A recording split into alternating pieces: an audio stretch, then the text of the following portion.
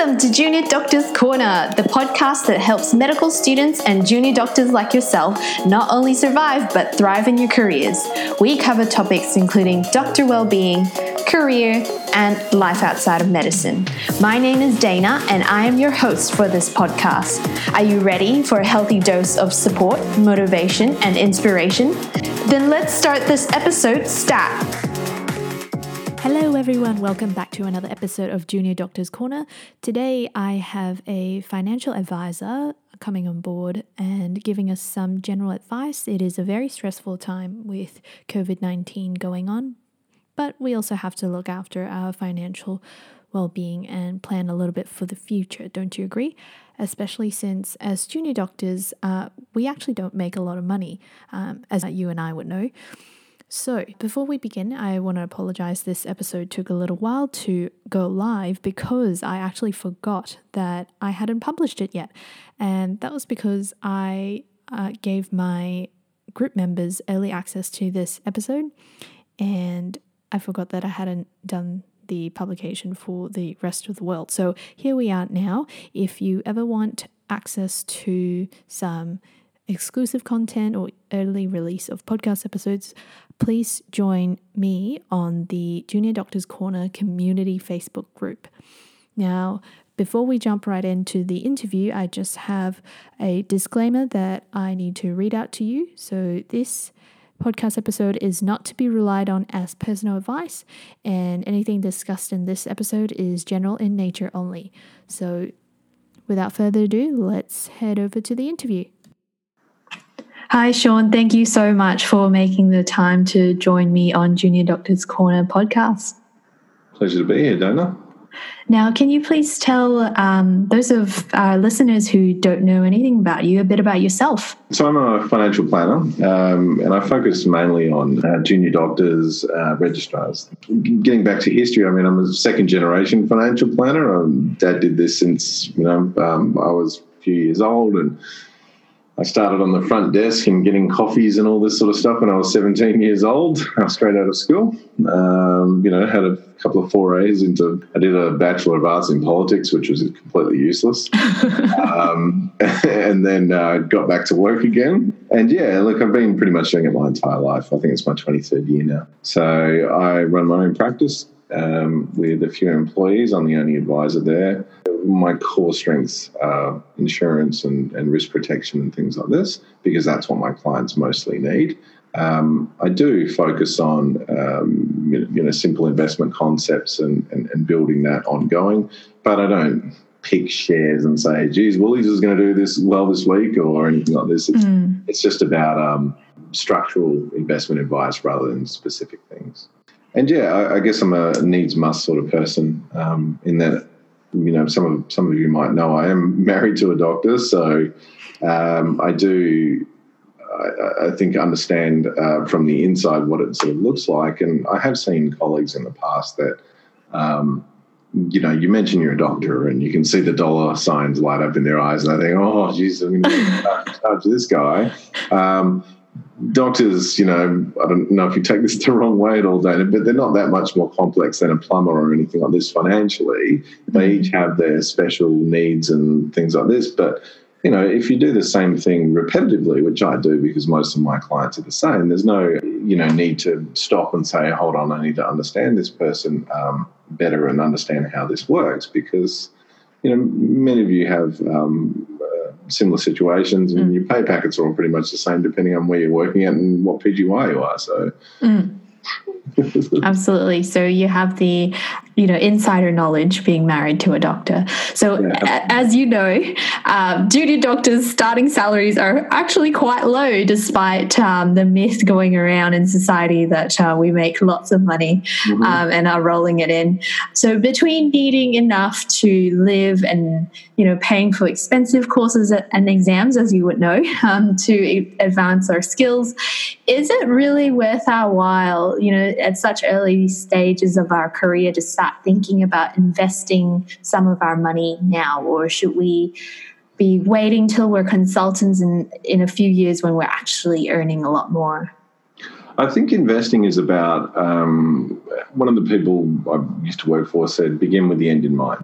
If you're, let's say, for example, investing in to buy a house in a year versus you're investing to say, I want to build up a share portfolio over the next 30 years, your investment time frame is very different, and then consequently your asset allocation is going to be very different. So if you're putting everything into shares, let's say you start at the start of this year and you put everything into shares on your home deposit, you would be kicking yourself now because it would be worth 2/3, maybe half of what you started with. We do know that the standard oscillation of a market cycle is 5-7 odd years. So if you're invested for at least that time frame, theoretically, if the market started diving at the day you invested, it should come back to where you started within 5 to 7 years. So the simple version is, don't invest what you can't afford to lose, is a good way to sort of start off with. If you are sort of building little bit by little bit, it's hard to diversify to a large extent, and people will often use your ETFs and your Vanguards and this sort of stuff, and they'll start there, which does provide diversification, and that's what ETFs do. But it does mean that you don't have exposure to other asset classes like property and fixed interest and things like this. So you don't have any buffer when the market starts turning around and you sort of can't get out of it. So that does help, I suppose, in helping you to understand the market and to make mistakes that aren't going to cost you too much, because you will make mistakes in investing. It takes patience, and it takes the grit sometimes when the market's falling at a rate of knots to say, no, we plan for this, hold on to it, don't drop it. And, I'd say this to clients for the last month. I've been repeating it over and over, day in, day out. But in my head, it's still, saying, oh, you got to sell. But I know that that's wrong. If I follow the math, that is wrong. But the lizard brain, the fear and the fight or flight takes over, and it tells you to do this, even though you know that that's wrong. I've been through, 4 major corrections over the years, and every time feels exactly the same. This is going to be it. This is the one, but it never is. So here we go. So, okay, if a junior doctor decides that it is, part of their life goal, or at least their short-term goal, to invest some money, which method should he or she choose? If, like you mentioned shares, you mentioned property, what are the pros and cons of each? Well, shares and this sort of thing, if you're not all in one ETF and you're picking specific shares, as long as you're sort of, diversifying that, so you're not buying 10 mining companies or something like this, you sort of have access to pull certain parts of your portfolio at different times, which means that you have liquidity. So even if a share dives in value, you can still sell it. Whereas property, you can't buy a $2,000 property. I mean, it just doesn't happen. So, best case scenario, you scrape together 50,000, maybe 100,000 or something like this, and then borrow up the hilt. And we all know doctors love getting really large lending packages at sort of 95% LVRs and things like this, and then buy a property with it. But when or if a renter stops paying rent, or you decide you want to dump that property, it's a very long process to do that, and it's expensive with stamp duty and so on. If you're buying and you're trading, but selling a share, you're just switching from one to the other. It's a very simple process. So it's really about the classic pie chart of how much goes in what section, where you have a little bit in each pile. And consider that as a bird's eye view of what you're invested in. It's really down to what your goals are, what you're trying to do with it, what your time frame is. But larger amounts allow you greater diversification. Anything that's really low cost at low value is the way to go, in my opinion, because cost is the one thing that you can control. Let's talk about superannuation because that's often a very popular question. Should we, as doctors, be sticking to the one our employer provides or has chosen for us, or should we be making additional concessional contributions and, go out and shop for a different super fund? So superannuation is really just down to orders of magnitude, I suppose. Or they call it an economy of scale. So when you're switching from one fund to the next to control costs, if you've got $10,000 in superannuation, it's almost a moot point. You might be shaving off $12 a year. It doesn't really make that much difference. Your contributions are what makes a difference at that point. When you get up around the 100, 200,000, it does start making a significant difference. But even then, most super funds run 0.8%, give or take. You do find a few funds out there. So, who was that barefoot guy? Post Plus, I think they had their index fund. And Rest is doing a point or a zero fund, so it costs nothing. Without giving you too much detail on that, there's a little thing called derivative swap underneath it. When something's free, you're the product. So I'd be extremely cautious of something like that. But essentially, your job is to sort of continue, making contributions as you sort of do as an employee. When you consider additional contributions, at the moment, unused contributions from the previous year are rolling forward. So we get to put in $25,000 a year. Let's say you're earning, 100 and change. As a junior doctor, they'll have put in 10. So your 15 has rolled forward from the previous year. You can now put in 40 in this year and claim that as a full tax deduction.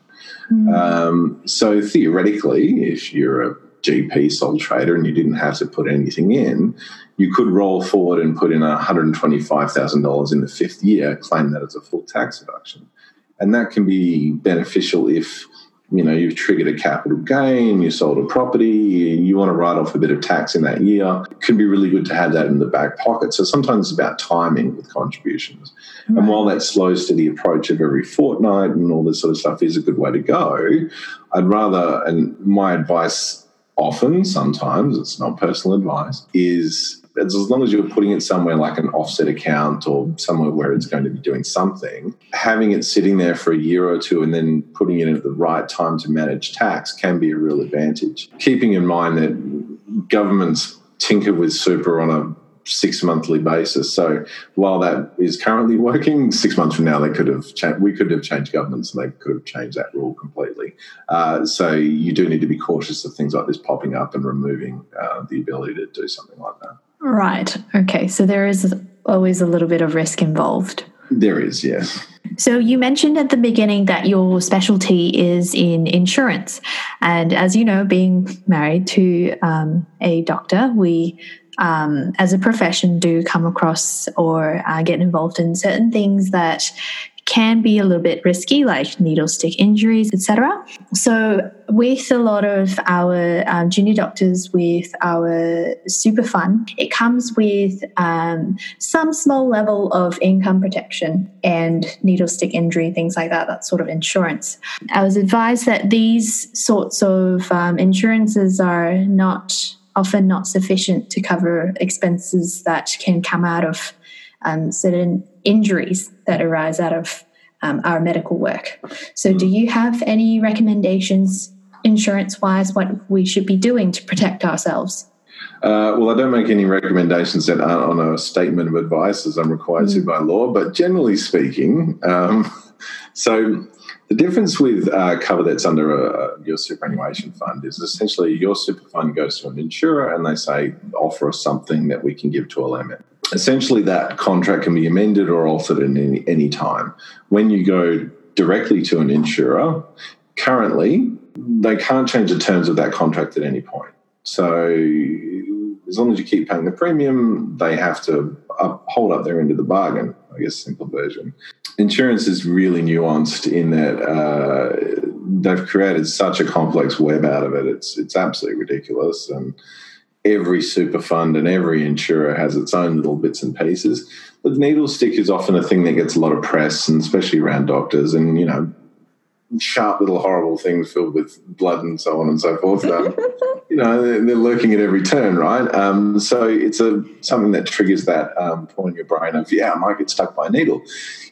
If you can't engage in your occupation because of a medical reason, so if you've, got hepatitis and it's chronic and, it's uncurable and so on and so forth, and you're a surgeon, you have to have your hands in a cavity and due to state law you're unable to do that, then your TPD, your income protection, it's a medical reason that you can't do your job, regardless of whether you've got needle stick cover or whatever. It's still a medical reason you can't do your job. So it's almost a window dressing on the core value. So a lot of insurers have, we do legal fees, or we fly you first class if you injure yourself overseas, or something like that, which is, realistically, it comes down to how much am I insured for? Can I continue to pay my bills? If it's something really significant, can I cover medical costs? And if it's really long term, or, death, which is usually pretty long term, what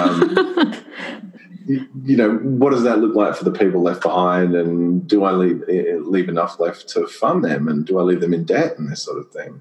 So it's about sort of weighing that whole thing up. And you can never, a lot of people get bent out of shape about trying to insure 75% of their income. And look, if you're a surgeon on, close to $1 million and you're trying to insure yourself for $750,000 a year, do you need that to live on? Is that appropriate? Can you get by on $20,000, $30,000 a month?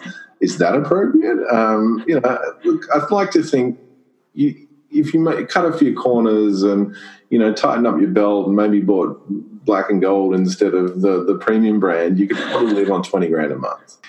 Sometimes it's about just having that conversation to say, look, let's insure you for what you're worth. And as junior doctors, you guys are worth heaps because your future earning potential is not only high, but it's over 30, 40 working years. You're not like the tradie whose knees give out at age 55.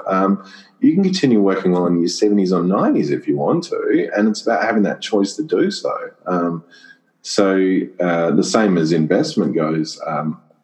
As long as you invest appropriately, don't get yourself up to your eyeballs in debt and do silly things, you get to make that choice at 60, 65 of starting your own practice and slowing down or choosing what you want to do rather than burning yourself out because you're working yourself to death, literally.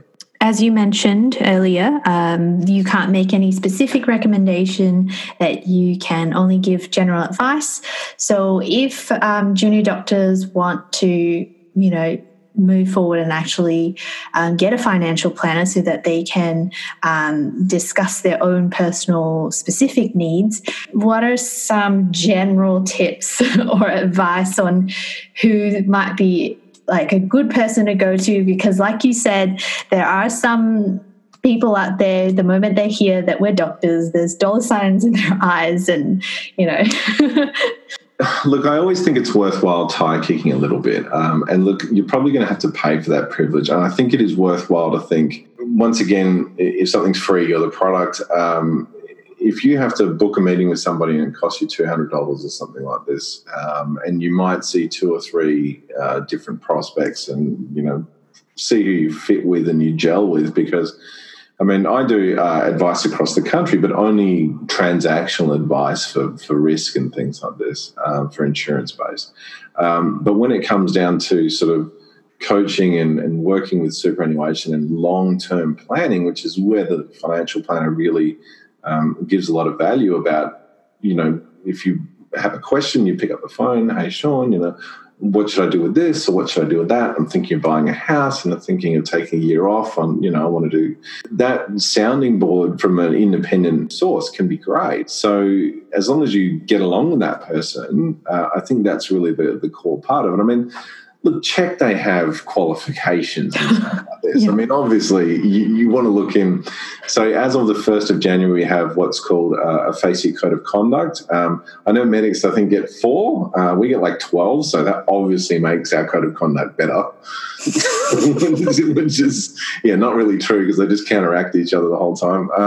But yeah, we have a code of conduct. All financial advisors are required to have a degree and sit an ethics exam. So it's becoming more of a profession than it was, and you can start to weed these people out quite easily by Advisor Ratings is a really good site for this, because you get sort of people. Look them up on Money Smart. You can see what they've done before, how long they've been in business, what their qualifications are. Money Smart is an amazing resource just for everything that you could want to think of as far as financial stuff goes. And trust your gut. If you're getting the willies and someone's saying you have to sign now and run, all that sort of stuff, yeah, if those alarm bells are ringing, you've got to be cautious. I know, a few hundred advisors, maybe a few thousand, but I'd probably recommend 4. Oh, wow. Because for people who in certain areas and they know this area well, and I trust. But yeah, I mean, out of the few thousand I know, I would pick 4. So it's sort of difficult to say, but, other people are competent in different areas. I just haven't worked with them, because why would I ever take advice from another advisor? I know enough to do it myself, and it's cheap. Yeah. Fair enough. Oh, thank you for that. That was really helpful.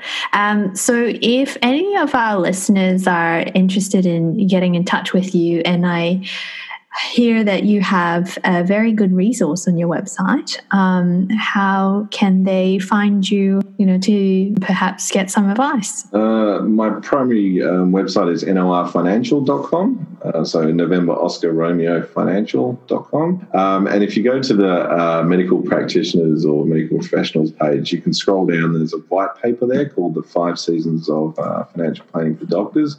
Hopefully that will give some insight as to things you should be thinking about at what times. It was really focused on a needs-must sort of approach. So, don't go out and get yourself a massive trust with a bare trust with all kinds of cool things underneath it. When you're just in medical school, I mean, it's going to be sitting on the shelves and you're going to be doing 3 tax returns a year for no reason. Yes, it could be handy to have that in future, but at this point, probably unnecessary. So the same applies in a lot of concepts. Do what you have to and be comfortable with the decisions that you make, I suppose. And so, final question, I ask all my podcast guests, what are 1 or 2 things that are keeping you sane in your crazy busy life right now, especially with what's going on with the world right now? Yeah. Well, it's not getting out and about at the moment. Fortunately, I like to cook. Yeah, 3 girls in the house and a cat that yells at me all the time. But so the 2 little ones, the 1 and 3-year-old, will probably eat 1 in 3 meals that I'll give them. But they'll eat white rice or plain pasta, so that's something. And yeah, that allows me to take a lot of steam off, because when you got a big sharp knife in your hand, you don't really have time to let your mind wander. So that's helpful. And other than that, I mean, I have a few little side projects I run, sort of talking about this sort of thing with other closed groups, and I'm a bit of a gamer at night as a guilty pleasure, but like PC, like not console. Come on. So that's a good way to spend a bit of time, but unfortunately don't get much time for that. But I do find it's a good way to let off a bit of steam and have a bit of fun, and yeah. And it's coronavirus safe as well, because you're actually socially distant from other people. Everybody. Well, thank you so much, Sean, for making the time to join me on the podcast and answer a few curly questions about financial well-being for junior doctors. Thanks for having us, Dana. If you really like that episode, please don't forget to leave a review on iTunes to help a sister out. And don't forget to subscribe to our email list so that you never miss an episode.